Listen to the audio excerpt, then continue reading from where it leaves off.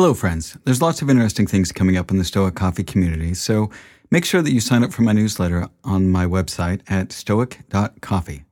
You can also follow me on Twitter at stoiccoffee and on Instagram at stoic.coffee, and you can find my LinkedIn page by searching for Stoic Coffee Break on LinkedIn.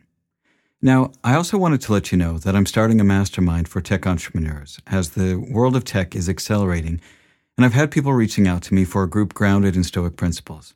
I'll be your facilitator as we tackle some of the big questions in tech using the tools of Stoicism. I have a few spots left for senior tech entrepreneurs and decision makers to join me for a 1-hour bi-weekly session. I'll be interviewing candidates to form a tight group for the first cohort of 5 people, plus myself. Now, if you're interested in joining this, please reach out to me at masterminds@stoic.coffee. Now, again, that's masterminds@stoic.coffee. Thanks again, and thank you so much for listening to the podcast, and I appreciate your support.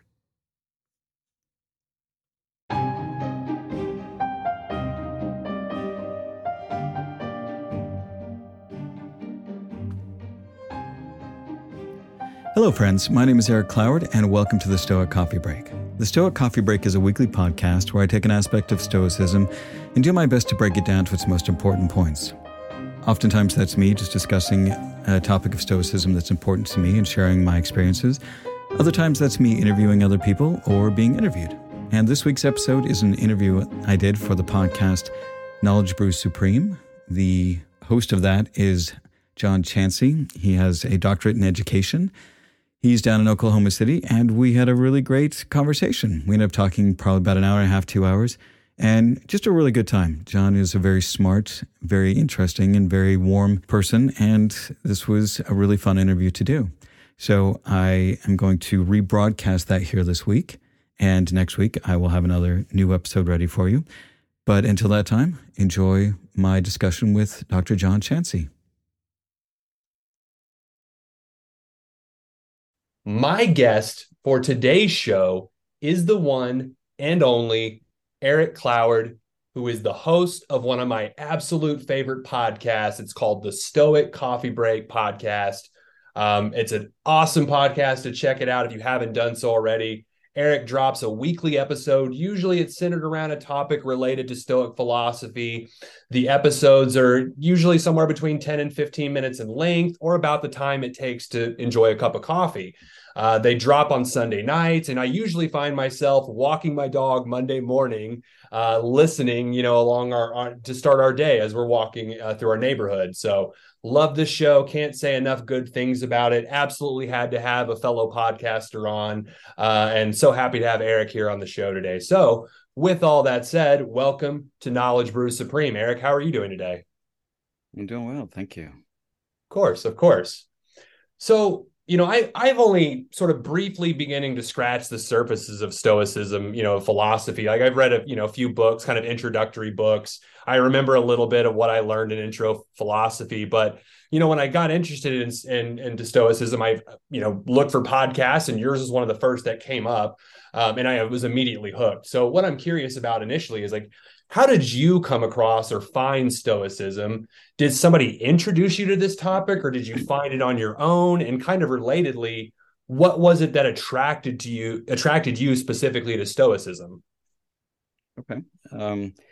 Yeah, so I have Tim Ferriss to blame for it, which I'm sure a lot of people do as well. And I've been listening to and reading Tim stuff for years. I think I picked up the 4-Hour Work Week, like plenty of people. Shortly after it came out, I was at Barnes & Noble and just happened to see it, picked it up. And while I didn't necessarily implement everything that Tim did or anything like that, I'm a software developer, and that's what I've been doing for years. What I appreciated about Tim and what I appreciate about him going forward is that he's willing to really test things in a way and push himself to trying to find great ways to do things better. And I know a lot of people bag on him, but I think Tim is probably at least my impression of him is he's probably one of the most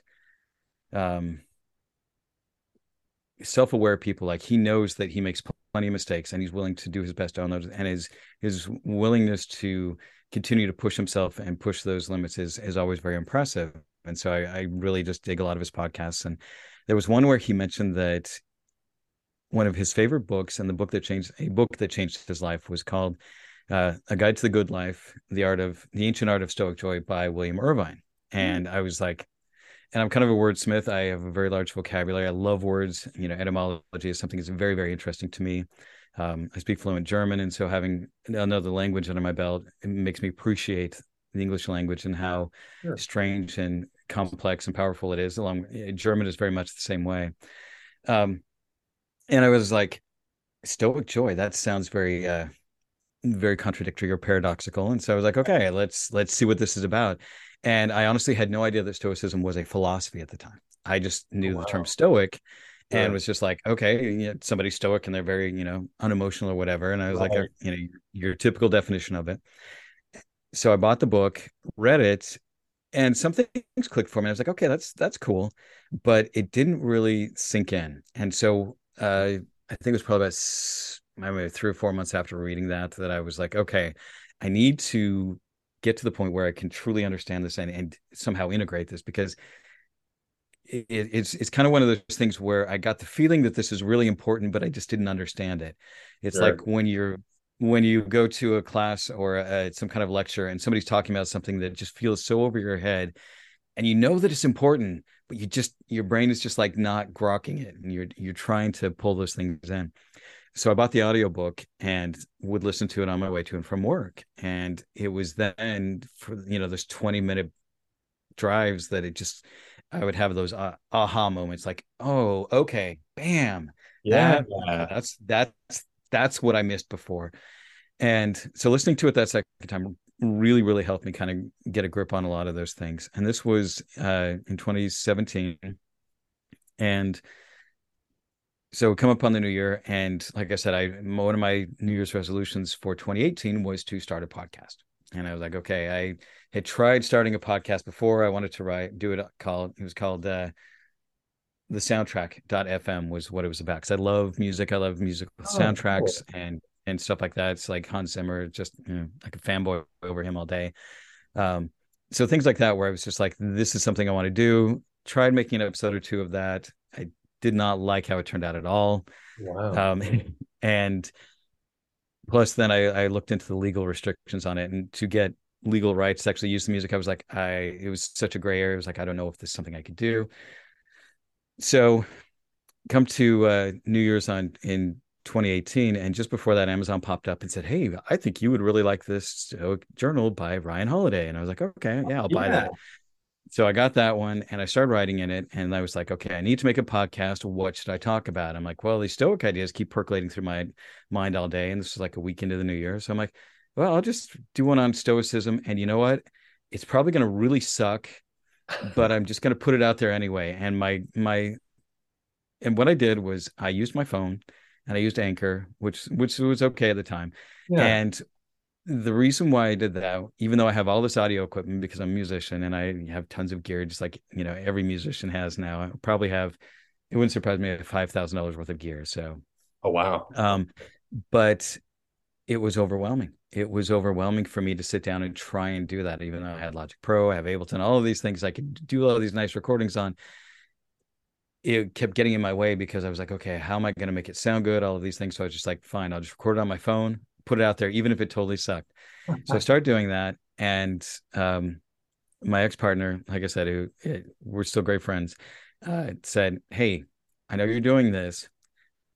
I'm not going to let you quit until you do 100 episodes. Oh, And wow. I How was like, cool. okay. And she was just like, it's like you give up on things too easy when they get tough. So you have to do 100 episodes for me. And I was like, okay, I'll do it. Ended up doing 137 episodes in a row. So every single day. And then recognized that it was taking up a lot of time, and it was fine. It was what I needed to build that body of work Sure. so that I had that momentum going. And then I turned it into a weekly one after that, did another 30 episodes, and then just kind of felt burnt out. And so I took a break for about a year and a half. And then COVID hit, and I was doing a lot of journaling during COVID just because it's what you did. Everything was Yeah, kind of falling apart, and you were like, "Oh my gosh, what?" I need to keep my sanity. yeah. And I just had a lot of ideas, and so I started back up after about a year and a half. Did it for a year, and then at that point, my personal relationship and just other things just kind of were falling apart. And I felt like an absolute hypocrite trying to talk about these things, saying, here's how to have a great life. And my life was just falling, going completely to shit. So like, okay. So I took 6 months off and I was just like, and under the guise of, I was going to be working on learning some new skills and in Unreal Engine, because I'm a programmer, and 3D design, other stuff. It was always something interesting to me. And I did step up and do some of that, and then found that I had absolutely no motivation to study for it, do anything with it. And it was just like, okay, I'm not sure what's going on. And so I just let myself kind of coast for about 6 months, just trying to figure out what I wanted to do. I was definitely in a bit of a depression, and just like I said, my main relationship had fallen apart. Right. COVID was going on, and was just really struggling with a lot of things. And then um, had some experiences over that summer. So I guess probably beginning of beginning of summer and springtime 2022, where I learned a few big lessons. Kind of ran into some big walls and went, oh my gosh, here's this giant wall I've been pushing up against, and I took a step back and ran head on into it and went, oh crap, here's this wall I've been hitting all this time. Now I understand this.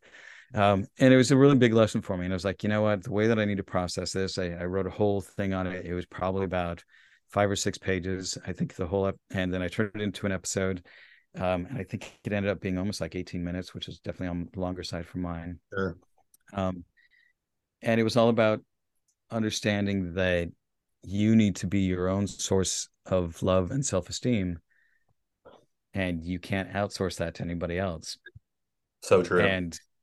And because it was such a powerful and important lesson, I was like, okay, if I'm learning this, and this is definitely making some big changes in my life, I need to share this with other people again. And so I started it up back in, I think this was maybe June, started the podcast back up and been doing Yeah. it since.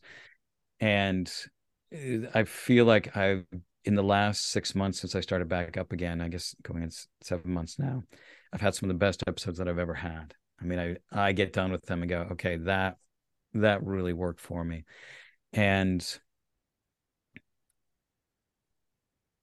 trying to had a thought there and it just fell out of my brain. But what Yeah. I found is just that I just had a lot more to say that I wasn't sure about. And even though, like I said, my primary relationship had fallen apart, and we're still good friends, we still care about each other very deeply. She's an amazing person. Um, yeah, you'll never find me speak poorly of her.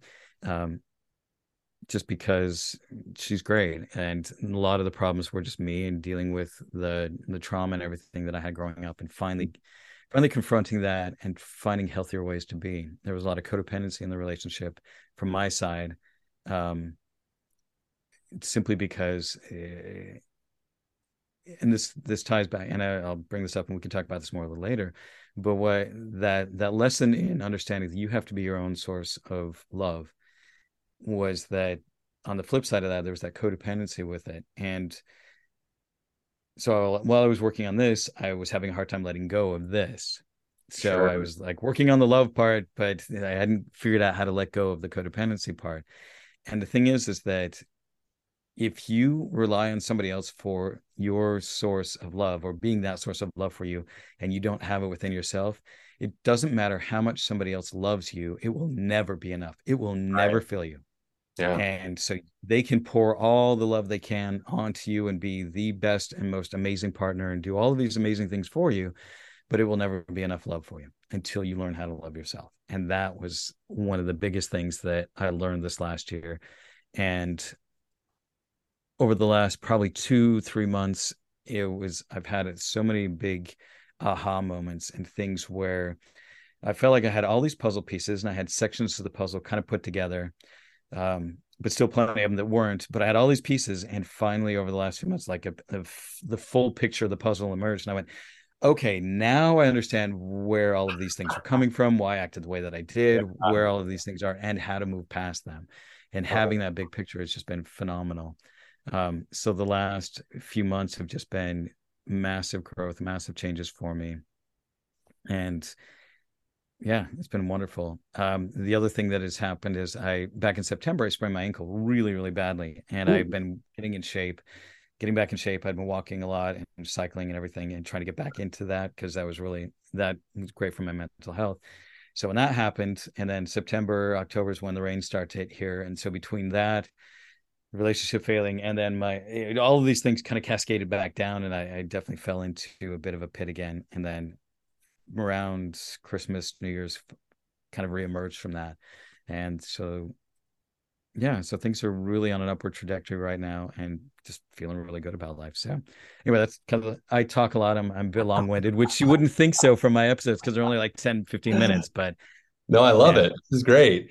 I do want to kind of touch on something you mentioned earlier. You talked about like initially, I just find this fascinating, kind of the origin stories behind podcasts, because you said at the time, your partner at the time said, "Hey, I'm not going to let you quit till you get to 100 episodes." One of my first within the first 10 guests I had on my show, shout out to BJ Gador, one of my former guests on this show. We talked about podcasting afterwards because he's a fellow content maker, podcaster. And he said, "Hey, if you're going to stay in the game of making podcasts, get to 100 episodes. If you just don't even worry about who listens, get to 100 episodes. If you can do that, people will come. They'll find you. If you just put it out there, eventually it will. It yeah, doesn't matter if it starts off bad at the beginning, kind of like you were saying, hey, just put it out there, whatever it sounds like, great." So I think that's really cool to kind of hear that. It's kind of a similar origin story. I find that stuff sort of fascinating. So that number 100, I think, is if you can get to that point, you've really got something going. And I'm just so happy that you're continuing to put out such great content that you did not stop at 100. It's and also just happy you're back making content as well. So um, thank you. I I want to now kind of talk about stoicism sort of at large. You touched on this a little bit, so maybe I kind of know your answer, but I'd love to hear a little more in depth. But what do you think is the biggest misconception people have generally about stoicism? Like it's not just about being quiet and the reserved, kind of like that strong, silent Gary Cooper type that Tony Soprano talked about. What do you think? What else do you think, or is there other misconceptions people have, or how would you address that? Yeah. Yeah, I mean, I would say that that's the core misconception is that Stoics are, it's all about emotional repression. And it's not, it has absolutely nothing to do with repressing emotions. I mean, Stoics absolutely feel their emotions, but what they do, at least what I work on doing, is just understanding that where those emotions come from. Sure. We like to think we always put the onus of our emotions, not always, but too often we put the onus for our emotions on somebody else. Yes. So even just this week, I had somebody that I was very close to um, kind of freak out on me, and they're they're a bit emotionally immature. I absolutely adore them, and they're a wonderful person. Yeah, obviously, I'm not I can name names, but Sure, sure. um, That's okay. got really upset with me, and just like you made me so angry, I'm starting to cry. We were texting about some stuff, and it was like, and I didn't want to step up and say, well, actually, the emotions are coming from the thoughts in your mind. And if you would think better thoughts, then you wouldn't be mad. I didn't say that or anything. I just said, well, I'm sorry that you're having a really hard time with this. And, uh, and I talk about this quite a bit is that our language is structured in a way that we externalize what happens to us. We put the blame for what happens in our lives on everything outside of ourselves. We have a hard time understanding that our perspective, how we view the world, truly is the way that the world we experience the world. Right. Right. And I think that's probably so. The biggest misconception for me is that people think that Stoics don't feel emotions, and it's not that. It's just that we feel emotions for sure, but we're able to feel them. We're able to process them. We're able to manage them ourselves and not put the blame for how we feel on anybody else. We can also look at things and say, this person is yelling, screaming at me, and we decide how we want to feel about that. Is one of my Yeah. favorite life coaches says, nobody can make you feel anything without your permission. Wow. And, when I first heard that, I was like, what is she? Wait a second. And the more I thought about it from a Stoic perspective, I was like, yeah, that's absolutely right. Meaning if I came up to you and started yelling, something at you in German and you had no idea what I was saying, you wouldn't know whether to be upset or not. I could Yeah, be yeah, saying the nicest things in the world, but saying, right. saying them loudly and, yelling in your face.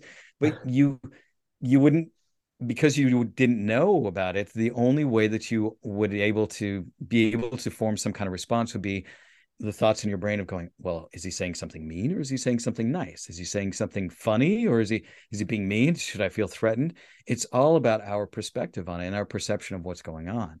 And so Stoics recognize that if they allow this person to come in and poke at them and push their buttons and disturb their tranquility, that they've just given all this power away to somebody else. They've said, Yes. here, you have the power to rile me up. Whereas a Stoic just looks at it and goes, wow, look at this person. I mean, there's all this vibrations coming out of their mouth. I mean, when you think about it, that's all that's happening, is that we get upset over airwaves that are moving, are vibrations coming through the air from somebody else's mouth, or we get upset because they made markings on a page, and that's really what it is.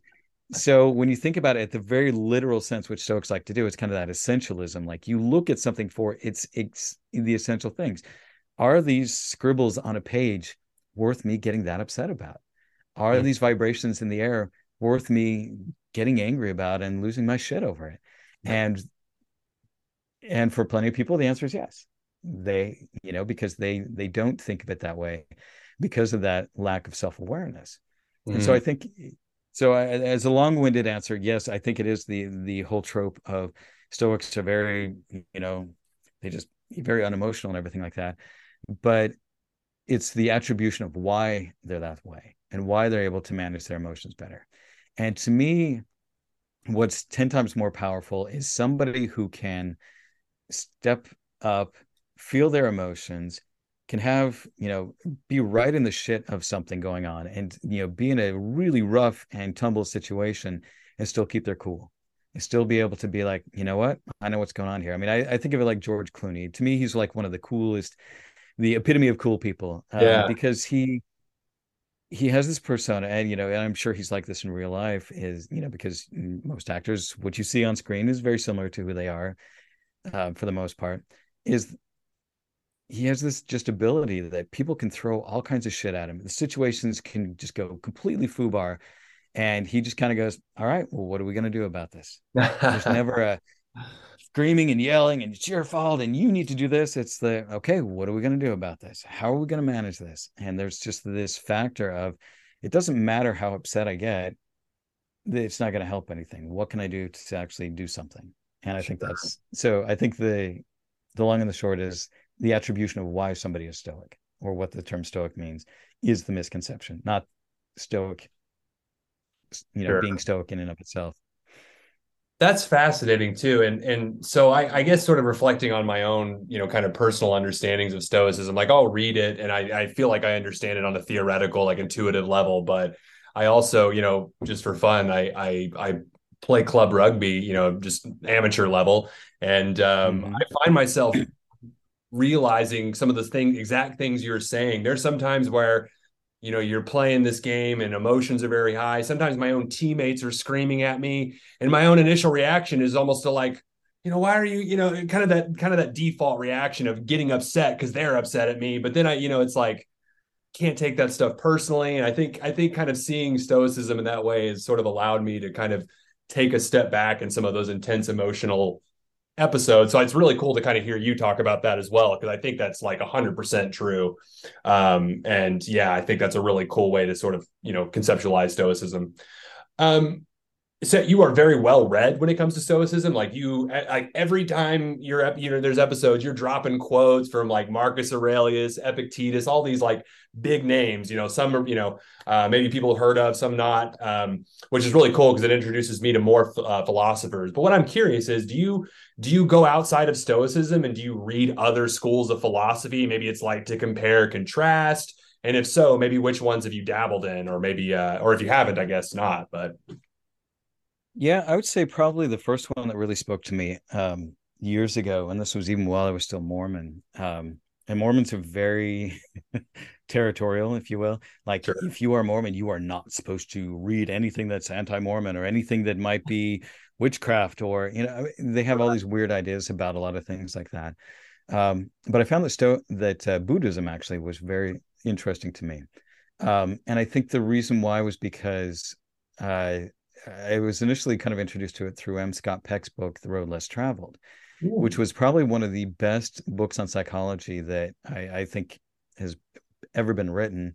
Ironically enough, he actually ended up becoming an alcoholic. His success from being this great Oh, psychologist, kind of drove him into all kinds of oh, yeah. interesting and unhealthy behaviors. But one of the things that I really appreciated about the book, and took me years to recognize some of these things, was that he talks about in there that um, in Buddhist philosophy, one of the first tenet of Buddhist philosophy is that life is suffering, that Yep.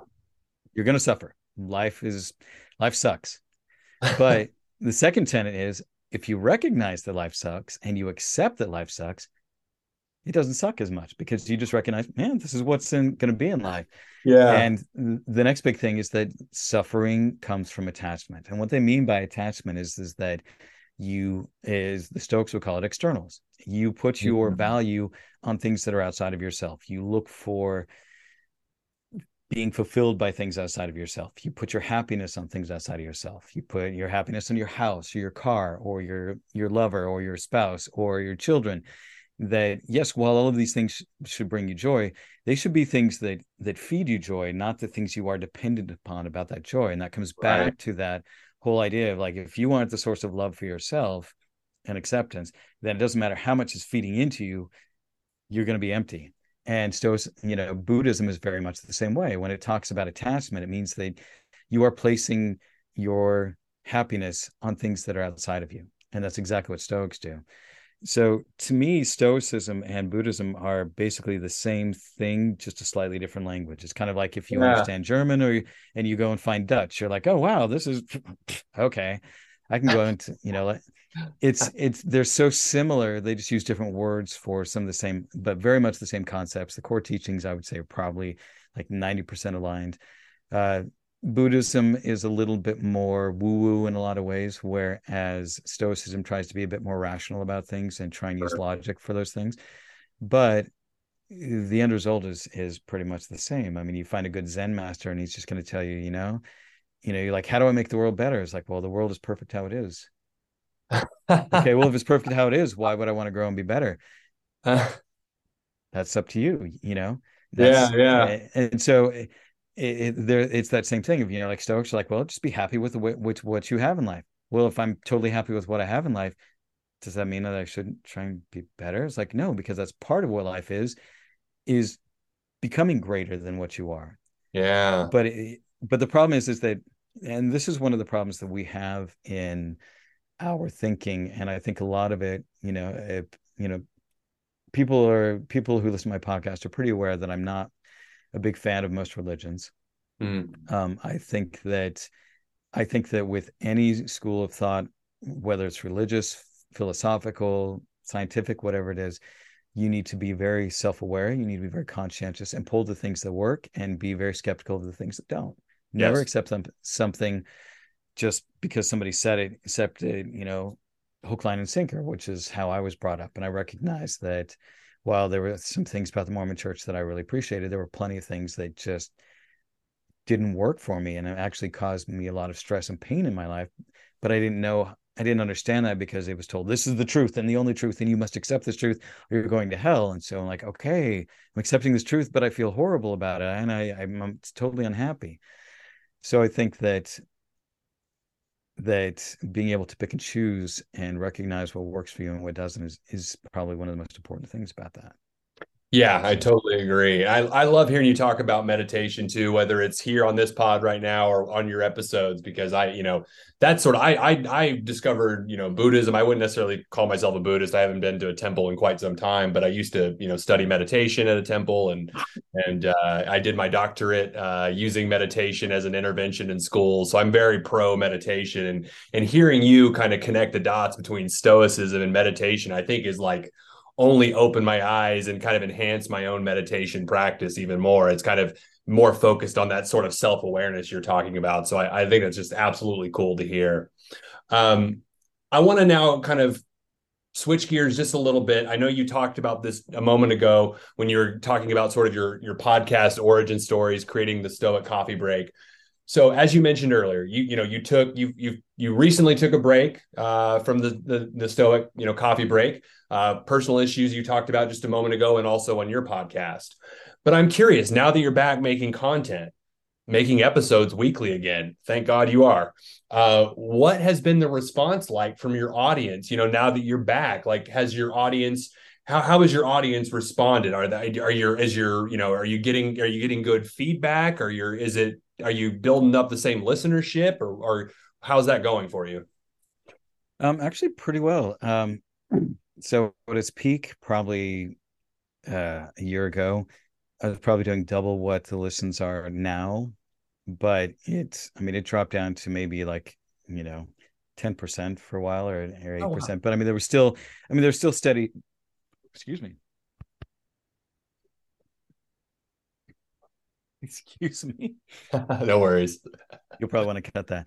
Yeah, Um, it's all good. Easy to cut around. Trying to think about the best way to bring that back up. Yeah. So as far as, my listenership, it did drop for a while, obviously, when I was offline. But it seems to be coming back fairly well. And I would say probably in the next month or two, I'll probably hit back to where I was prior to when stopping. Uh, the nice thing about my content, and I've gotten this quite a bit, is that basically it's evergreen content. It's something that I've put out there that it's topical as far as it's on the topic, but it's not, you know, time related. You can listen to it at any time and it's fine. I do bring up some events here and there that have happened. Like there was one episode where I can't even remember when it was, but like I talked about Sarah Silverman, and people were like, because she did this really cool thing where this guy was trolling her and was just being a complete ass on Twitter. And rather than snapping back at him and being, just rude or anything like that, Sure. she went and did a little bit of research on him and found out that this guy was an ex-vet, and he was in a lot of pain. He had had some injuries serving in I think, Iraq or Afghanistan, and was just in a lot of pain every single day. And so she put out to her Twitter followers and said, "Hey, you know, this guy's in a lot of pain. Is there anybody in his area that can help him out?" Oh wow. And one of her listeners was a chiropractor, and it's like, totally right there with you. Let's see if we can get this guy in and take care of him, because it seems like the VA is not doing very well for him. And she sent him a note saying, "Hey, I see you're in a lot of pain. I'm really sorry to hear about that. And I want to, connected all these things for him." And the guy was just so ridiculously grateful and was like, "I'm sorry for the evil things that I said to you. I, I totally misjudged you." And you just like almost in tears, Yeah. basically saying thank you so much for your help. And so and while that's, yes, that was a moment in time, but it's not something that you have to know about the specific instance, or anything like that. It's not anything that's dealing with, "Hey, this happened last week and you need to go check that out," like a lot of political podcasts and things like that, because Right. politics is always changing. Um so it's definitely getting back up, and I like a lot of things are actually moving faster than they were before. I created an Instagram account about a year ago, and I've done absolutely nothing to promote it. I just simply post links to my episodes. That's it. And occasionally I'll throw a thought or something on there. And I want to do more videos and everything like that, which is part of this whole drive this year to get more organized and disciplined. But, like with doing absolutely no promotion on it, I think I'm just over 1,000 people following me on there. And I'm like, okay, that's cool. And I'm sure there's plenty of tricks I could do to increase that, but I really appreciate the organic growth that's been happening with the podcast. And like the reads on my website, before I get maybe, 200 or 300 reads in a week, and now I'm getting, 2,500 in a week, Oh so wow. things are actually starting to pick up, and it's starting the rate of increase is moving up, and that's really great to see. Um, and for me, a lot of that it's encouraging, because I'm looking at reopening a community, which I tried that a year ago, but again, my life was kind of falling apart, and I was like, okay, I don't have the time or energy to put into a community. So I'm working on putting a community together and working on creating some courses about stoicism. and Ooh. hopefully get those out in the next 2 or 3 months. And so, yeah. So, but for me, I feel like I'm finally at that point where the confidence is there, and even though my ex-partner always talked about, it's like, look, yes, you may be failing at a lot of these things in your own personal life, but you're a great teacher. You're really good Mm. at teaching these things. You're good at that. Yeah. So you don't have to be the best example. You don't have to be a perfect example.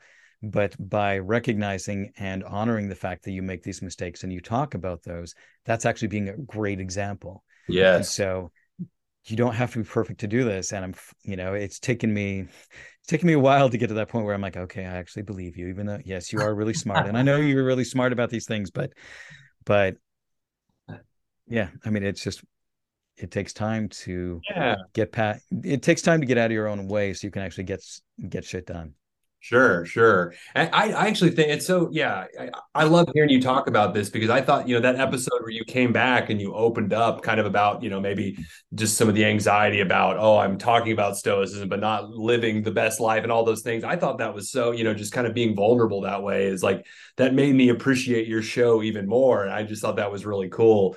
And also it's cool to hear you talk about like seeing kind of the traffic, whether it's to your website or your podcast increase, because that's something I watch as well on my own show and watching it grow, not necessarily because I'm wanting to see the numbers go up for whatever, monetary reasons or anything like that, but just simply knowing that there's connections happening. Because I think that's sort of what podcasting is all about. Like, sure, I can sit around and talk into a mic and hear myself do it all day, but as long as I'm making connections with people listening or people like you coming on my show, like I don't really care who listens as long as I just keep making connections. So I'm happy. I'm so happy to hear things are going well, and I hope my listeners right now can hear this. If you're not aware, another reason to listen to Eric's podcast.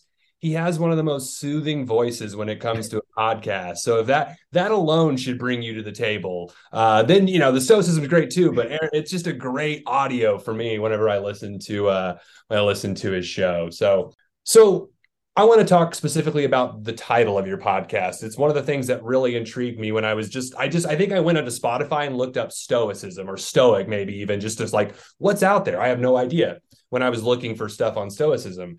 And I immediately caught my eye. Your show caught my eye because it not only mentioned stoicism, but it talked about coffee. And you said, hey, this is a show that you can listen to while over a cup of coffee. So I love this show. You've got it seems like it's inspired by coffee. It's centered around coffee to some extent. So I'm just curious, are you a coffee drinker? Do you have a favorite blend or roast of coffee? I'm currently drinking a cup of Gavalia dark roast. They're not a sponsor, but my gosh, if they wanted to be, I would plug their stuff all day. Yeah. So the way that came about, kind of two things. I originally titled the podcast Stoic Meditations, but then I think there were like three or Oh, four other Stoic meditation podcasts out there. yeah, yeah. The most famous being there's an Italian professor, Magnolio Pugulio, I think is his name. I'm totally butchering his name, but he has one called Stoic Meditations, and he's like a professor in Italy and of classic studies, and really great guy. And so I was like, well, I don't want to be competing directly with him, and so I went on a domain hosting website, and I was like, okay, Stoic, and what kind of domains are out there? And I saw Stoic Coffee, and I was, and there was like Stoic.life, all these other ones, and I was just like, Stoic Coffee, that actually sounds really good. Plus, given that I'm, now no longer Mormon, it's kind of like, giving a finger. So I'm like, okay, is my way of rebelling against that. And yes, I do drink plenty of coffee. I'm not particular about any particular brand. That which is kind of the funny thing. There's this one, it's a Hawaiian blend that I really, really like. It's Kauai something.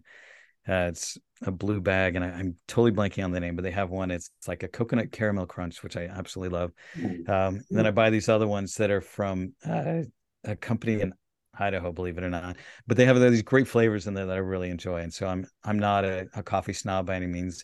I prefer a medium roast. But Javelia is wonderful. And I butchered one it. of the I'm things that sorry. Oh, no, Javelia is wonderful. I really we I've been to Burning Man 5 years in a row, or 5 years. I went 5 years in a row. And one of the things we would do is we found these Javelia almond milk coffee things, and I'm lactose intolerant, and they were these, the box, coffee in a box kind of things, and they were so ridiculously yummy, and you could drink them cold. And so we would take those, and they would be our coffee down at Burning Man. So we didn't actually have to brew coffee; we could just do that. And then the stores around here stopped carrying them, and we were so frustrated. These big yellow things. And I loved that stuff.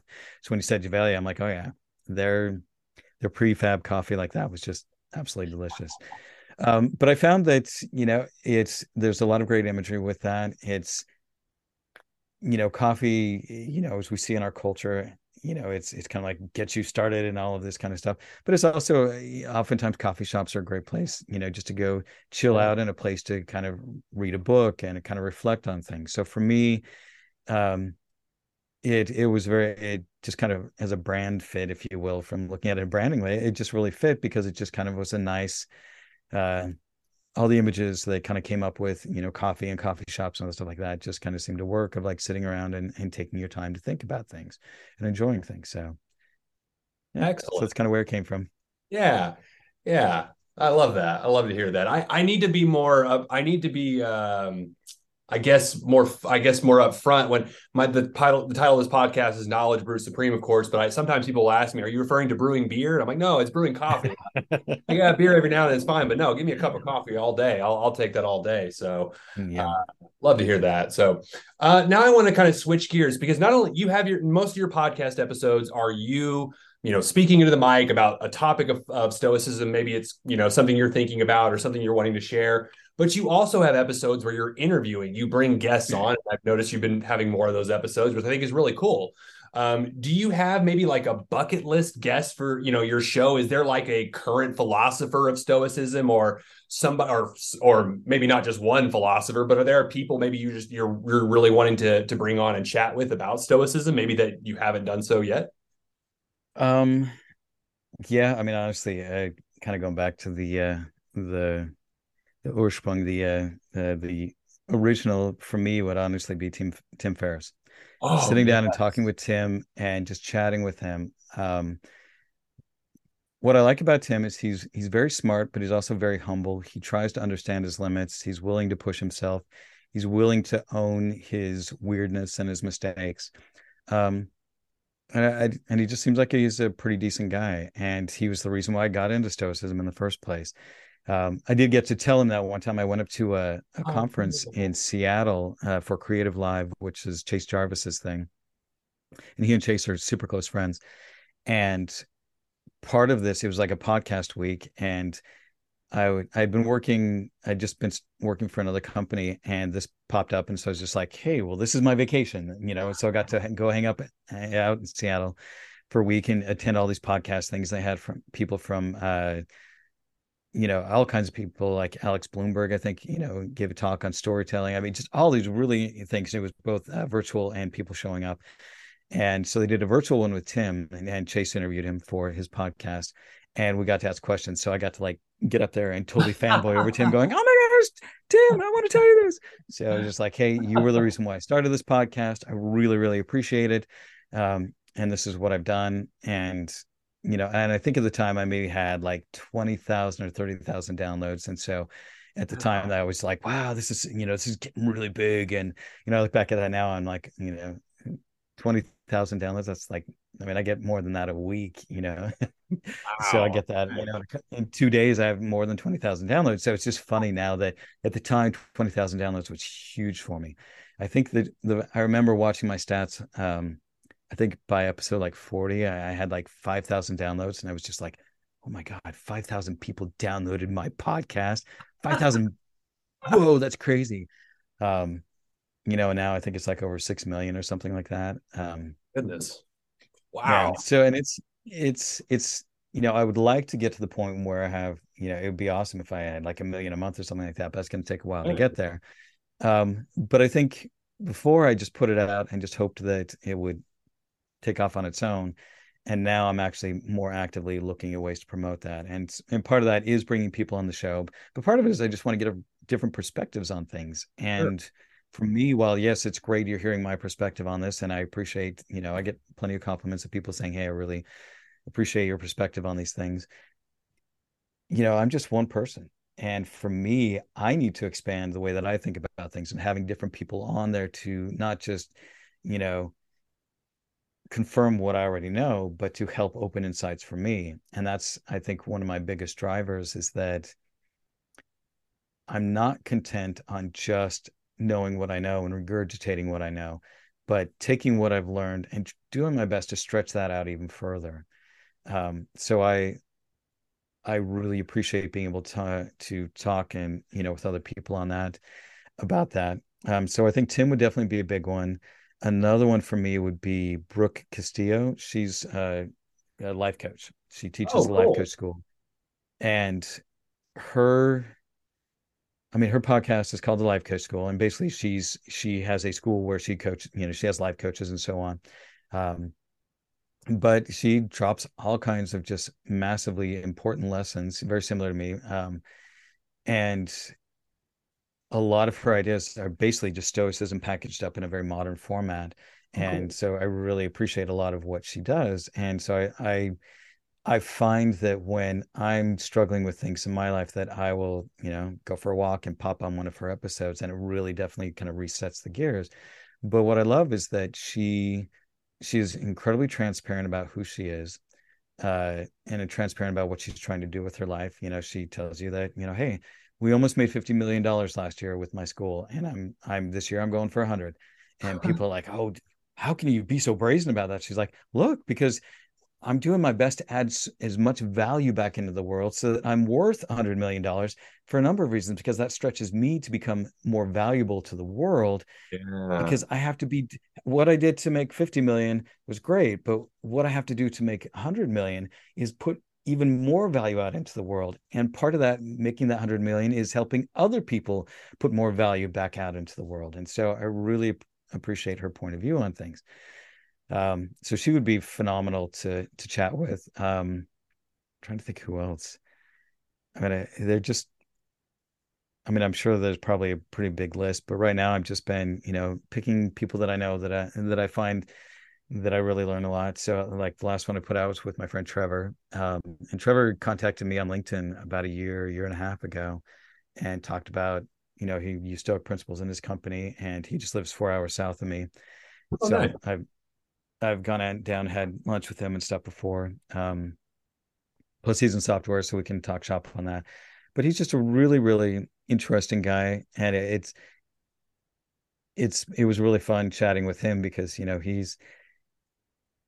he's really good about applying stoicism in a lot of ways. He has a lot of self-discipline on things, but then he talks about, he's like, and then my 11-year-old can just go bing and push that button, and he's like, and so that's been my Achilles heel that I've had to work on. And I'm like, that's so fascinating, because like for me, my kids were super easy, and a lot of it was because growing up, I was incredibly mindful about how I wanted, if I ever had kids, how I wanted to raise them, because my growing up was so terrible.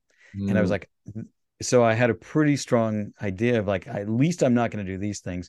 And so I worked really hard to try and be a good father. But my personal relationships, I didn't really have a clue on how to manage those things very well. But he and his wife have a very strong relationship and don't seem to have these issues that I run into in personal relationships. So it's fascinating to see how we're both very intelligent people, but coming at these problems, you know, that's my Achilles, and that's what I've had to really work on. Whereas him being the father and being patient and not letting the kid get under his skin is, one of his little Achilles heels things. And so for me, it's just fascinating to see people who are incredibly successful at some things, just have this giant weakness, and that's great, because I want other people out there to notice that I'm not perfect when I talk about these things. I make so many mistakes and mess up so many things in my life. The one thing that I am is I'm pretty tenacious, is that I recognized at a young age that I wasn't very happy, and that I could learn how to be happy, because I had friends who were genuinely happy.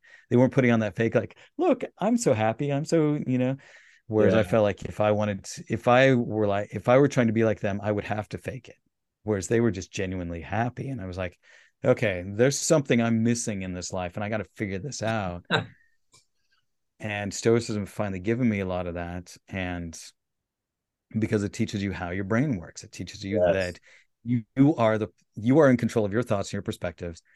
And because of that, you are in control of your happiness. but that you shouldn't go out and try to be happy. What you do is you try to go out and do good work, try to be a good person, try to, be busy doing things to just make a good life. And then happiness is a byproduct. You can't Mm, make yourself yeah, happy. There was an episode I had called The Unpursuit of Happiness. Like, stop trying to be happy, try to yeah, be useful, try to be valuable, try to do good things in the world, and yes, happiness will just come. yes, Um, so I don't know if you know the etymology of happiness comes from happenstance, and happenstance means lucky circumstances. yeah, yes, It's just that's where it comes from. And so we like to think, oh, we should go out and be happy. And it's like, well, you can't be happy. You're happy because things just happen to come aligned that way. right, And so stop trying to be happy with your life. Just trying to live a good life, and then happiness will come. And there's plenty of times where it won't. I mean, life is 50-50. You're going to have shit, you're going to have greatness, and you can't have one without the other. And we keep wanting to have the one and ignore the other. And the problem is when you ignore the other, that's where that and taking on the darkness and going, yeah, you know what, I'm sitting in this shit, and this really sucks right now, but I can sit with this, and I can live with this, and I can be good with this. And if I can be okay when my life is falling apart and I feel like the world is chaotic, but I'm still okay, then I can probably be happy just about anywhere. yes, But if you're so delicate about your happiness that all these things have to align, then you're not really talking about happiness. You're talking about comfort. You're talking yes. about pleasure. You should be able to be okay and be okay with who you are in any circumstance. And that's what Stoicism is all about, is the idea that understanding that happiness is really just a perspective on things. And yeah, I'm so happy you brought. I can't. I just used that word too. Okay, that's a little weird, a little ironic, but I'm so Yep. fascinated you brought that up because I my PhD is in educational psychology. Studied a lot of just typical psychology before that. Read Buddhism, now reading Stoicism. And I think those kind of three perspectives have really helped me see that yes, happiness is a good thing, but maybe as an individual or even collectively, we should value things like contentment more than just pure happiness because if you're able to be, like you said, comfortable or happy in any situation, if you can be content where you are, no matter what's going on, the happiness will come. Just let it. It'll do its own. It'll do itself. You don't have to worry about it anymore. And I think that's a hard lesson for people to figure out. I think it's one I'm still working through, but kind of hearing you talk about it, in those ways is resonating with me right now, at least personally. So I want to follow up on this with the last question, sort of a related question. There are so many wonderful scholars, philosophers when it comes to Stoic philosophy. You share wonderful quotes, I think, that really kind of help tie some of your larger points together in your episodes, like whether it's Marcus Aurelius, Epictetus, or modern, Stoic philosophers. So I'm curious, if you could bring one and only one, you got to pick one. If you could bring any Stoic philosopher from any time period, whether they're dead or alive, who would you go with? Are you going to go with Marcus Aurelius, or Are you going with somebody else? Like, and why? Why would you? Why for your pick? Um, wow, that's a tough one. I think I guess I'm going to rank them, but That's um, fine. That's cool. But your number one would be your first pick, I would assume. yeah. So kind of starting from the lower, I think Marcus Aurelius would be fascinating just because here was a man who was kind of uncorruptible. He, Yes. he was so powerful. I mean, he could have had anything he wanted. He could have been Caligula if he wanted to, and he wasn't. So I find him as just a fascinating example of how to find that balance and live a life like that. Next up, probably number two spot would be Epictetus, just because I mean, in a way, he's kind of grumpy, but I appreciate just his frankness and his clarity of Mm, things. Um, and I would say he's probably my favorite, just straight up Stoic philosopher. But I think as I'm starting to understand a bit more, at least, and this is very, how would you say it? In the moment, because I mean, I think we always have favorites and they always flux. It's like my right. favorite song this week is this, my favorite song next week is this other one, and that's okay. Exactly. But more recently, I've just been really fascinated by Socrates, or Socrates, if you're saying in the Greek. And the reason why is not necessarily because of what Socrates taught or that he had these phenomenal ideas. Where Stoicism for me was, here's a lot of these principles that like Epictetus, Marcus Aurelius, and Seneca teach us, which have been exceptionally helpful for me. And they were the things that I was able to take and ground myself and kind of have some foundation built. So I think Stoicism was that great foundation. But what I loved about Socrates, and part of this was inspired, believe it or not, I was playing Assassin's Creed, the one that's Odyssey, which is set in ancient Greece, and they Yeah. have a character of Socrates in there, or Socrates as they call him, and whoever does the acting and wrote the script and everything just does a phenomenal job of really doing a great job, because Socrates really makes you question everything in such a powerful way. He doesn't say this is what is. He says, oh, really? Are you sure that's what is? Let's think about this. How can we question things in a way so that we can understand? And there's never any definitives. It's all about questioning your perspective. And so it's kind of the meta version, or the metacognition version, of a lot of the Stoic ideals. And obviously he was before the Stoics. The Stoics were highly inspired by him. But his ability to really step up and question himself, question his reality, question everything in such a way, it's such an incredibly powerful tool. It's not just like a doctrine or a dogma where he says, here's A, B, C, D, and E, and if you do A, B, C, D, and E, you're happy with life, which is what religions to me are. Religions are very prescriptive. They're just, here's the thing you do. If you do these, you will be happy. And I found that growing up in a religion that was very dogmatic like that, I did all of these things and I wasn't happy.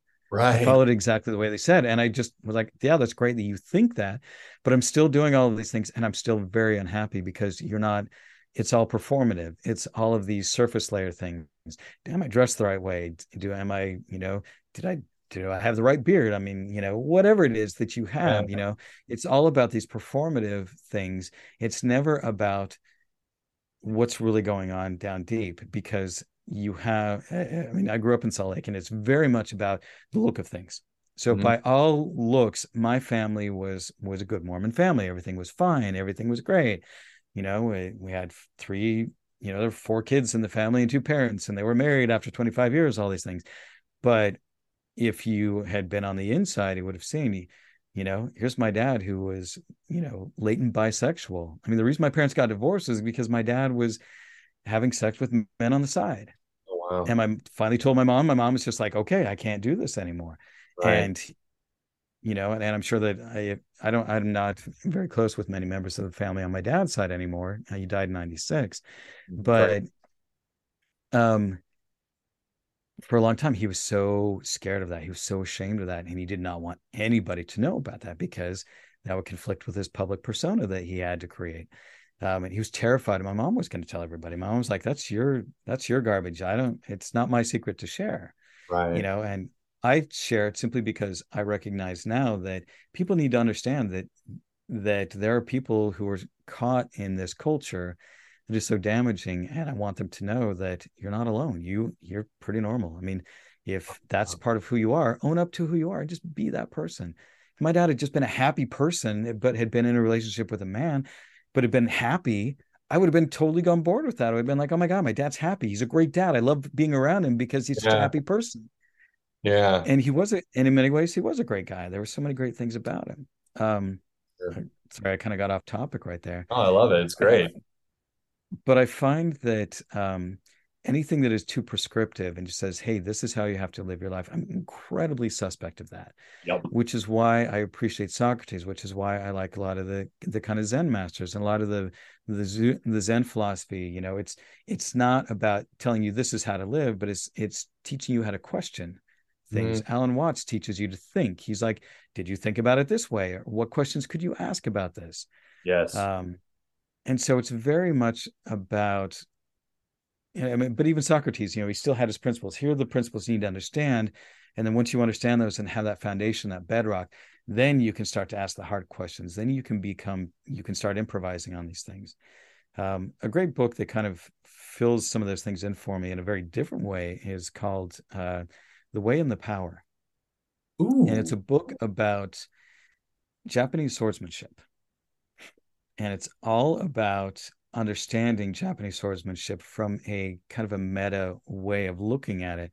And I heard about it from Tim Ferriss had a podcast. And I can't remember the guy's name. He was a retired basketball player, brilliant player. And I just, I don't care much about sports at all for the most part. I did try and play rugby for a little bit at one point, What'd but you hold on? What position you got it? If I'm talking any former rugby play, what'd you play? What'd you get to into? I only, you know what, I only went to like 4 practices because it took me an hour and a half to get there all the time. So it was more of just I went out and I tried playing, and then it was like, you know Sure. what, I've got a kid at home. It's just taking up too much time. So Okay, fair I enough. didn't even remember all the positions, but it was I had played soccer in high school and wrestled, and so I always thought that well, soccer before high school, but wrestled in high school, and so I always thought that'd be fun. Yeah, Um, yeah. but anyway, so I'm just not a huge sports person per se, but I really appreciate his perspective on things. He's a very, very smart guy, and I wish I could remember his name. But he recommended this book. Tim's like, "What are you reading now?" He's like, "This book, The Way and the Power," and I was just like, "That sounds fascinating." And it's to me, it's one of those books. It's a meta book. It's one of those things where it doesn't just teach you something. It doesn't teach you hacks. Doesn't teach you these things. It changes how you think. Oh And wow. for me, I really like things that change how you think. Yes. Another one along those lines is Finite and Infinite Games by James Karst. It it's only about 100 pages long, but it is one of these books that changes the way that you view the world. It changes how you think about how people interact with each other. Another one along those lines is Gödel Escher Bach by uh, I can't remember his name now. I'm blanking on his name, but another one. It's one of these books that it's about it's about metacognition. It's about thinking, like how we think, and it talks about structure of language and music and other things like that. And so I find that Socrates is kind of that way as well. It's not about how well can you regurgitate these principles, but it's how well can you question your reality and the world around you.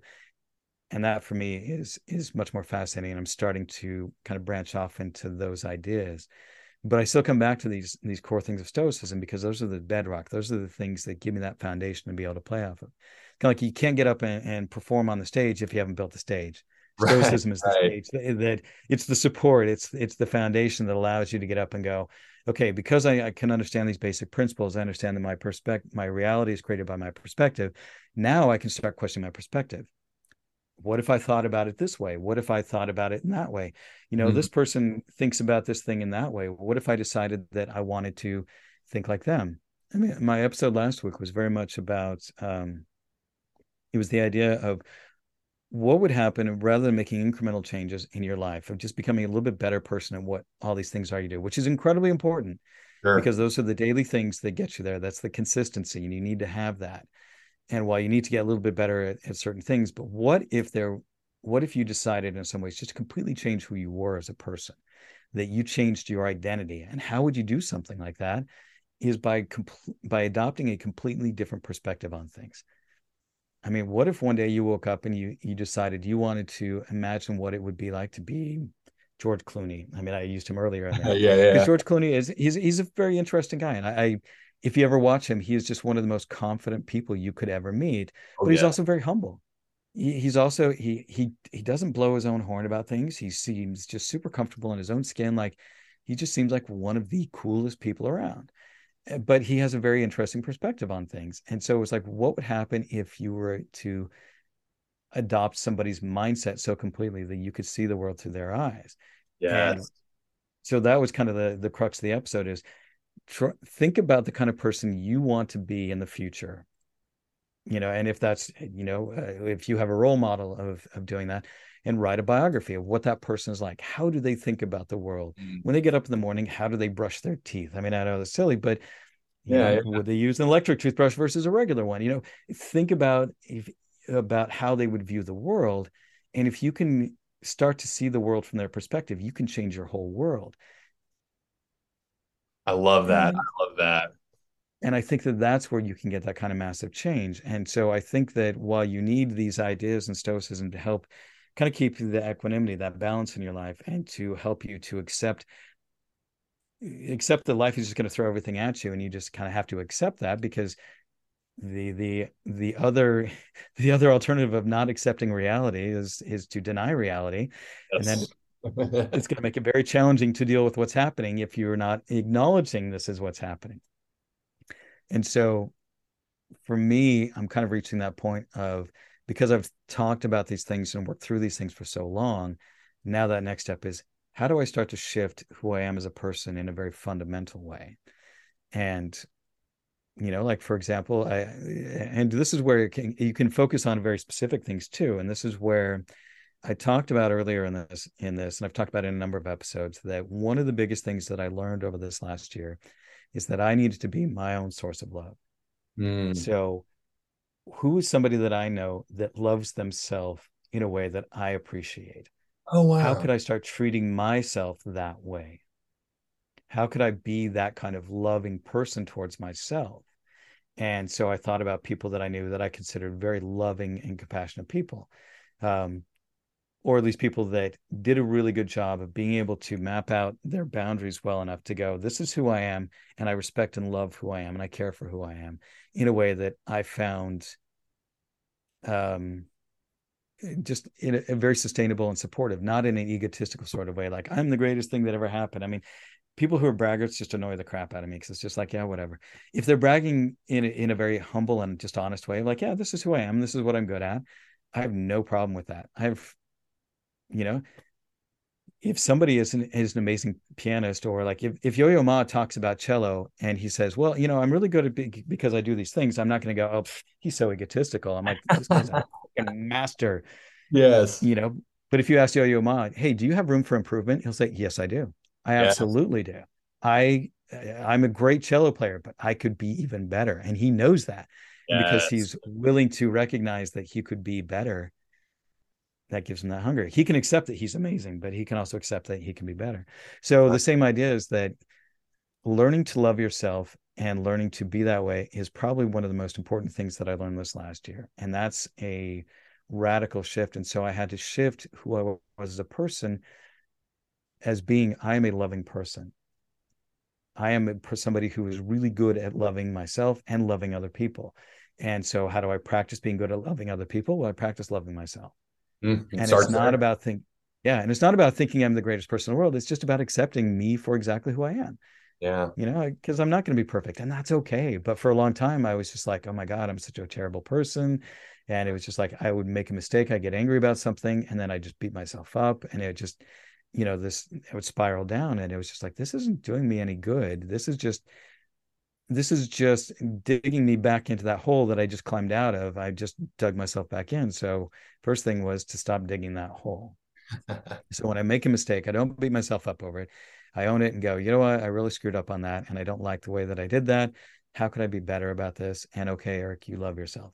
And and so working on that has been a big thing. But I had to shift my identity. I had to shift that I was a very loving and kind and caring person. Hmm. And so I act like a person who tries to be loving and very kind. And so, like I was saying earlier, that friend of mine who texted me earlier this week, you made me so angry and I'm so mad because of what you did that I want to cry.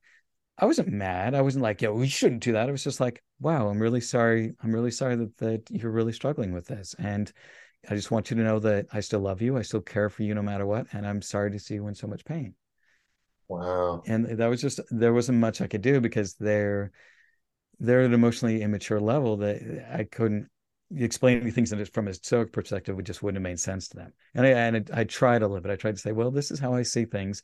And they're Yeah. just like, I don't understand a thing that you just said. That makes absolutely no sense and it's dumb. And I was just like, Oh okay. no. And Me I too. was just like, okay.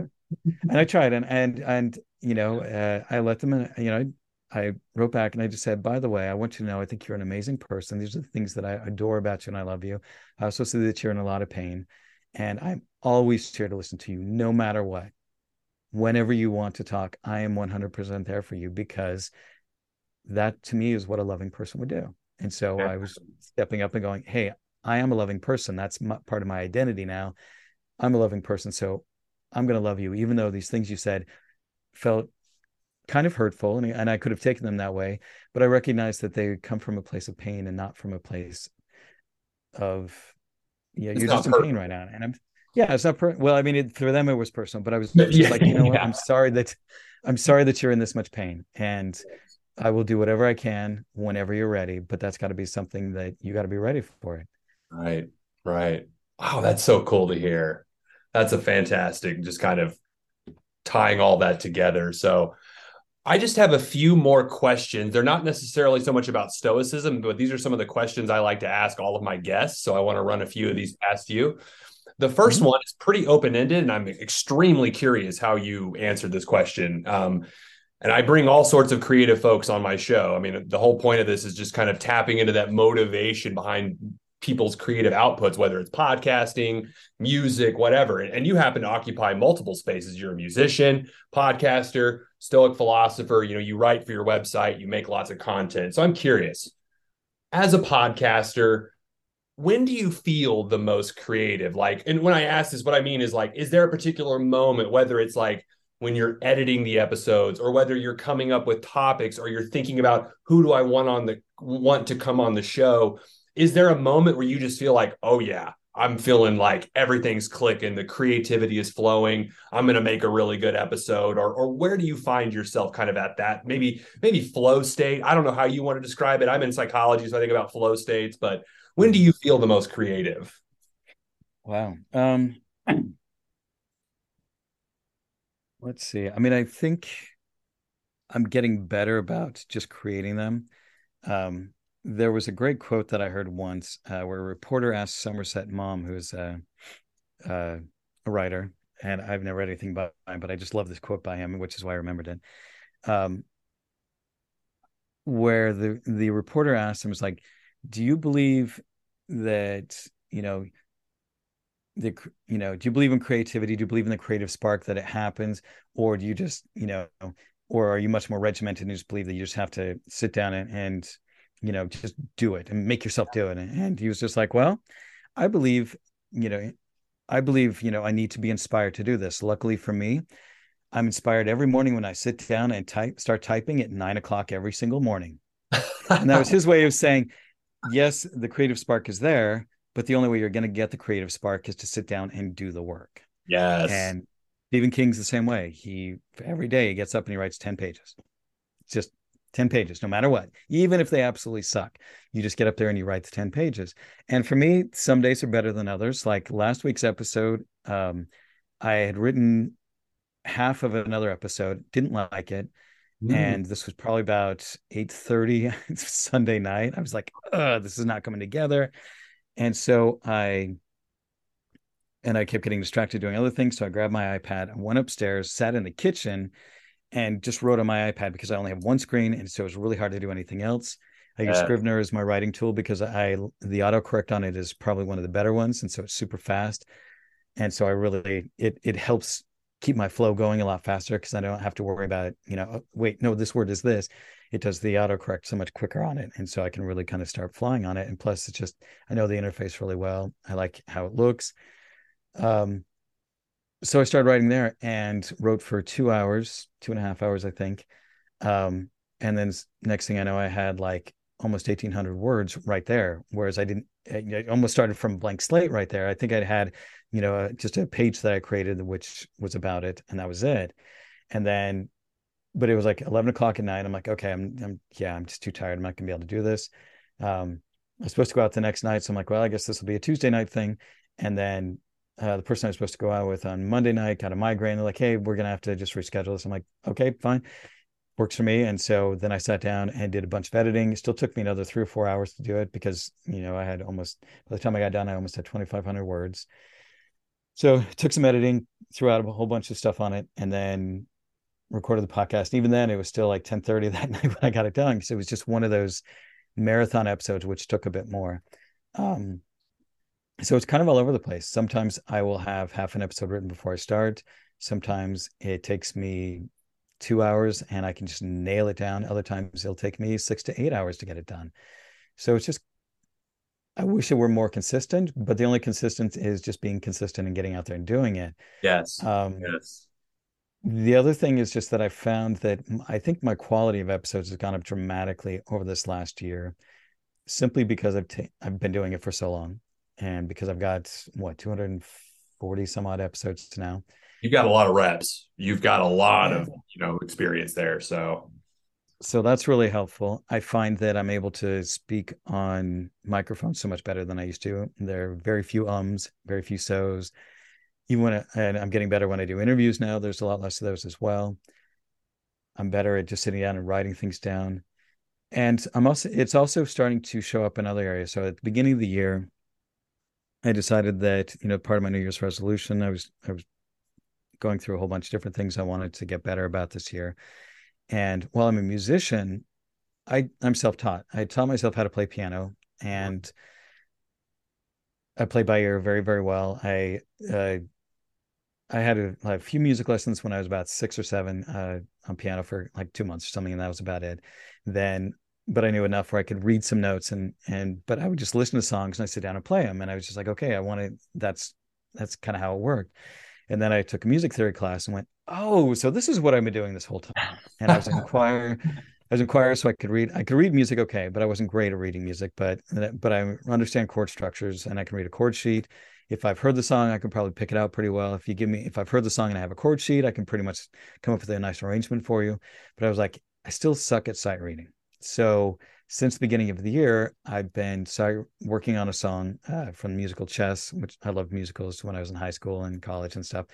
And I've just been sitting down and playing that for at least half an hour every single day and just learning the actual rote part and working on that. And I've been doing that since the beginning of the year, and it's really coming along. And so what I'm working on now is trying to fit more formal practices into my life and Yes. to put a bit more structure into those kind of things.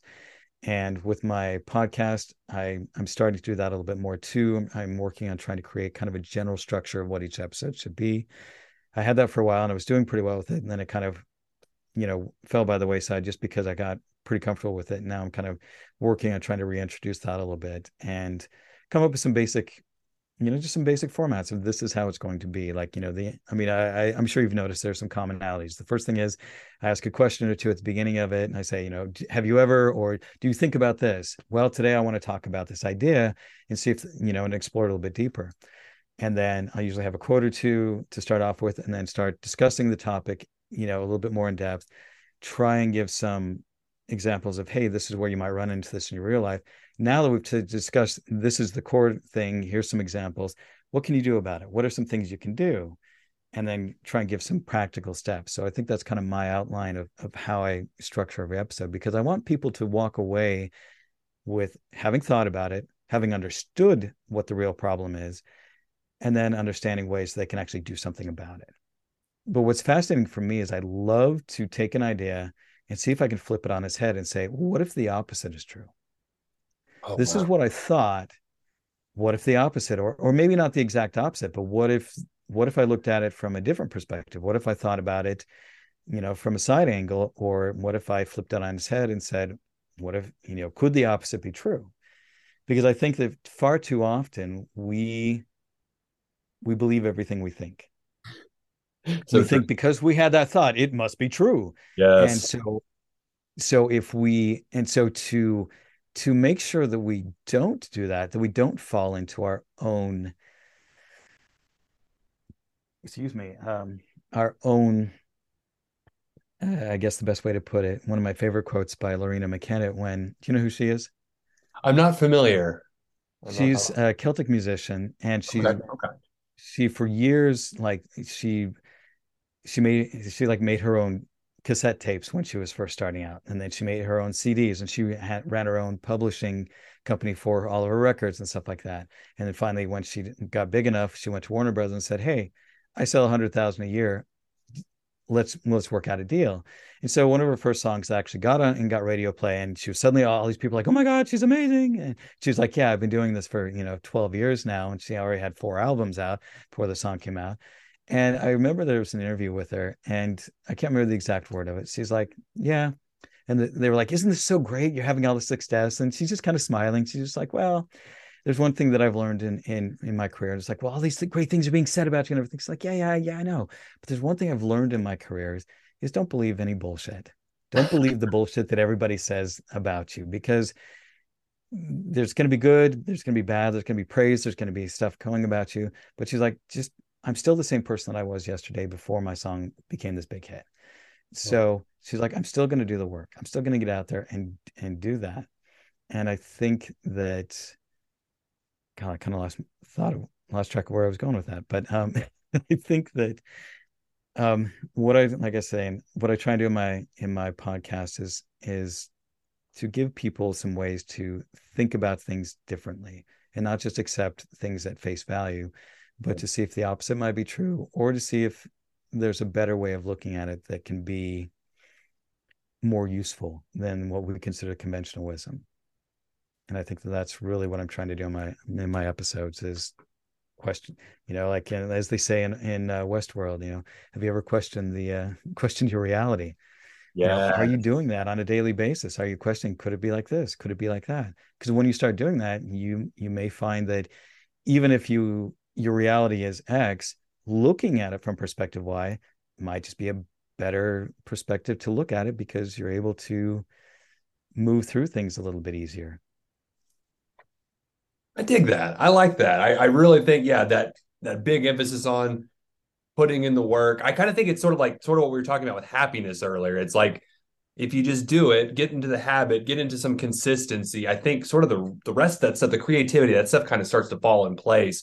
But like you said, it's that stage, if you're missing the stage, kind of the platform, it's really hard to kind of at that point, then creativity kind of feels like happiness. It's happenstance. Maybe there's days you're creative and other days you're not. But if you're relying on that, that may only take you so far. So I think it's really cool to hear you talk about that process because I find myself, I try to work on podcasting stuff or creative output, just at least work on it a little bit every day. Maybe I don't write an entire show every day, but I try to at least keep the habit up, and that way I can, kind of stay fresh with it.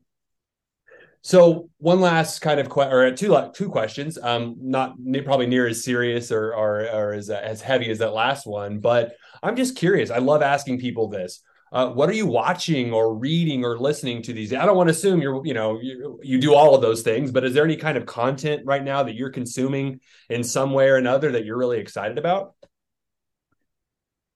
Wow. Yeah, actually, so obviously I mentioned Brooks' podcast, The Life Coach School, which is always Yeah. great nuggets of wisdom. Um, I just finished up listening to Stories of Your Life by Ted Chiang. So there was a movie that came out a few years ago called Arrival, and it had Amy Adams and Jeremy Renner in it. And it's a sci-fi movie and just really, really enjoyed it. Kind of blew my mind. And it comes from a book called Story of Your Life by Ted Chiang. And this is a collection of short stories. And he has an ability to synthesize physics, mathematics, linguistics, religion, um, uh, all kinds of things like that in these very high level ways, but to make them into incredibly fascinating and interesting stories. And like I would get done with an episode and just be like, oh my God, my head hurts because that was such a wild and crazy and amazing idea. And I mean, I would tell you about some, but some of them are very surprising. So I don't want to give those things away. And the audiobooks are fantastic. The two narrators in it are just phenomenal. But really enjoy stuff that changes how you think about the world. And these stories all do that. Um, uh, in Arrival, basically, it's about how would we communicate with aliens who had a completely different communication structure if they came down to talk to us. And there are multiple ways of communication. There's audio communication, there's visual communication, there's writing. So there's all these different things. And thinking about them is different channels of expressing different concepts, which for me was really fascinating because speaking German, there are concepts in German that are really hard to explain in English. And when you learn another language, you actually have a different personality in that language. So who Yeah. I am in German is different than who I am in English, simply because there are ways of thinking in German that I can do that are very hard in English. There's some things that are in English that are easier than they are in German. There's sometimes where I try and explain something to my German friends. It's like, wow, yeah. And luckily, English has twice as many words as any other language in the world, and German has half as many, but it's still second up. So there are multiple ways. There's so many ways of describing it. But for me, I really like things that change how I think or question how I think or teach me how to think differently or break the way that I think. And that's what this book did for me. I'm just God, how did you do that to me, Ted? And I would get done with every story and just be like, wow. So I've got his other ones downloaded. I need to start listening to some of those. Like I said, the other one that was really big for me, The Way and the Power was fantastic. Um, uh, Finite and Infinite Games by James Karst. Let me look over on my shelf here. I've got so many books, it's kind of ridiculous. Oh wow. I think if there's any other ones I have in here. Um, for example, I read one a while back called Existential Kink, which I've been recommending to people, and they're like, "Ooh, that sounds very racy." And the thing is, it's not very racy, but it's the idea that kink is understanding your dark side, your quirks, your things that shouldn't turn you on, but do. They're the things that get you excited that you're not really sure you want to let anybody know. They're the shadow parts of you. And Yeah. so what it's understanding is that kink is in the kink communities are very much about accepting you for your weirdness, for that little thing. I mean, that's why, you're not supposed to be turned on by feet or shoes or, whatever. I mean, but is there anything wrong with those things? No, it's just that some people in society think that this is what is supposed to be. Yeah. And kink goes, as long as you're not harming yourself, you're not harming others, meaning, yes, some Yeah. people like pain, and pain and harm are two different things. But as long as you're not harming yourself, you're not harming others, and you have consent, do your thing and learn to accept that part. And what I love about existential kink is it's really about shadow work. It's Mm, about accepting the things that you don't like about yourself sure. because they just simply are part of who you are. Yeah. And I mean, my dad and his biggest unhappiness and his suffering, why he was so angry at just random times was because he loathed part of who he was. That was a core part of who he was. And as an adult and as a father now, I recognize that and I have a lot of compassion and empathy for him. I don't say that him beating us or being so emotionally abusive to us was good, and I don't excuse that, but I can have compassion and forgive him for those things because he was trying to do the best he could, and he Sure. was so hampered. And the thing is, I forgive him not because he needs it, but because I need it. Because That's if the I sit and hold on to, yeah, if I hold on to that, then I'm the only one who's suffering. He's dead. He died in 96. So for me to just sit and hate him for those things, all it does is bring misery to my life. right. It's like Confucius said, holding on to anger is like holding onto a hot coal you want to throw at somebody. You're the one that gets burned. The longer Yeah. you hold on to it. And I was just like, oh, wow, okay, he's got a good point there. But so for me, yeah, I've just been really trying to dig into things that rather than just regurgitating specific principles about things, are very much about breaking the way that I think so that I can think differently, so that I can reform how my mind thinks about things. Because learning the rope principles has been so helpful. Like I said, it's given me that stage, it's given me that foundation, it's given me the tools that I needed so that rather than just building another stage, I can build on top of that stage something that's even Mm, grander and bigger and yeah. better. But also I can dismantle that stage, pull the pieces out that are great and rebuild it in a way that's even more powerful. And I think that that's really what I've been working on now. Um, Being inspired by all kinds of different ideas, like even Nassim Taleb's anti-fragile, that Mm, idea of how do you build systems in yourself, in your life, in your way of thinking that make it so that you don't shy away from challenges, that you don't just search for comfort, but that you lean into challenges because they are the things that are going to strengthen you. They are the things that are going to make your mind stronger, make your body stronger, make you more resilient. And they are the things that are going to build muscle. So stop. I think I'm reaching that point where I'm less worried about being comfortable mm, and I'm more worried about, am I growing? Am I challenging? Am yeah. I facing those uncomfortable things that are challenging and shitty and hard and that I go, "Oh, I hate feeling this way. But God, isn't this great? I have a feeling and this feeling sucks, but man, I get to feel this. Isn't this great? I'm alive enough. I get to feel this feeling. And if I can sit with this feeling and if I can just sit and feel this feeling, and be better about feeling this feeling, the next time it's not going to be so scary. It's going to be a little bit better. And then that makes me happier overall because I recognize that it's just a feeling and it's not this big scary thing that, you know, Yeah. that was there. And yeah, so that's kind of my new bent. And I think as I work on more episodes and I work on creating some courses and books and other things that I'm working on over this next year, that it's going to reflect a bit more of that and those some of those ideas of metacognition and taking it at a deeper level. And I'm hoping that I'll be able to create a community of people who are interested in that, who are interested in those ideas of not just regurgitating the rote things, because again, that to me is just a religion, but how do you take these principles and organize them, rearrange them, and break the way that you think so that you can think better, so that you can start to go, okay, I want to do this thing over here, but I don't know how to think in such a way that I can accomplish that thing. Well, Yeah. that's what I want to get to because I look at goals that I have and go, ooh, I want to do that. I have no idea how to get there and I don't know how to think in that way. Mhm. So I've got to break my brain so that I can start thinking that way so I can have the thoughts that will help me know how to get there and find people who can help me to think those thoughts and question those things so that I can get there. I'm looking forward to the next year plus of your podcast writings, all of those things, because it sounds like you're putting in a lot of wonderful work on, we hear your work obviously on the podcast side of things, but kind of getting more glimpse of the behind the scenes thing. I can tell there's going to be some fantastic stuff coming up, and I'm very excited. So, kind of as a last question, I want to know, you've got this wonderful podcast, Stoic Coffee Break. Well, where can listeners of this show, Knowledge Brews Supreme, where can they go to find your podcast? And you also, I think you have writings as well. It's not just a podcast. Yeah. So basically, every podcast, I put a transcript of it on my website. It's just stoic.coffee. So super Yeah, easy. yeah, Yeah.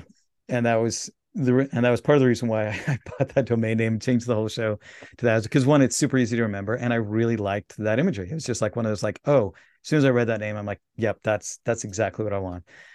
Yeah. So just stoic.coffee. I'm working on revamping the website. One of the things that I'm trying to do is to create a roadmap of everything I need to get done and then start looking for people to help me do it. Problem is, sure. I'm a techie, and so I can do all of these things, but it doesn't mean that I should do all of these things.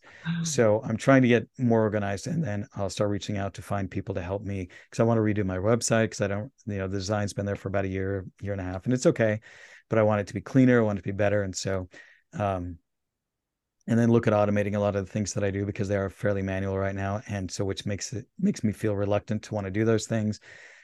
But I know that the more I automate it, the better I'll do with those things. So it's really just this year is very much about putting processes in place, structures in place so that I can get these things done and to reach those higher goals that I want. And so, yeah, come by the podcast. You can also find me on pretty much most of the major podcasting things. My podcast's been out for 5 years now. And so it's on all the major platforms, Apple Podcast, Spotify. Um, yeah, And there's should be lots able to to find dig me. in. Like you said, 5 years, you got a lot of cool stuff to dig through. So if somebody is stumbling upon this, it's like finding a gold mine. I mean, there's just going to be tons of stuff to check out and listen to. So I'm happy to hear things are moving forward. Got more things on the works, more Stoic related stuff. So I'm really happy to hear that. This is going to wrap up today's episode of Knowledge Brews Supreme. Thank you again so much to Eric Cloward from the Stoic Coffee Break, his podcast, his website, for joining me today. It's been an absolute pleasure. This actually makes episode 62 of Knowledge Brews Supreme. And of course, my long-term goal, or short-term, long-term, however you want to describe it, I want to get to 100 episodes. That means I'm only 38 away from that goal. So thank you all for joining. Please share this episode with a friend or a loved one, maybe someone who's interested in Stoic philosophy. Share Eric's podcast. Check it out. It's wonderful. I'm going to put links in the show notes as well for people to find. So easy peasy there. But be good, be safe, and peace out. And that's the end of this week's Stoic Coffee Break. Be good to yourself, be good to others, and thanks for listening.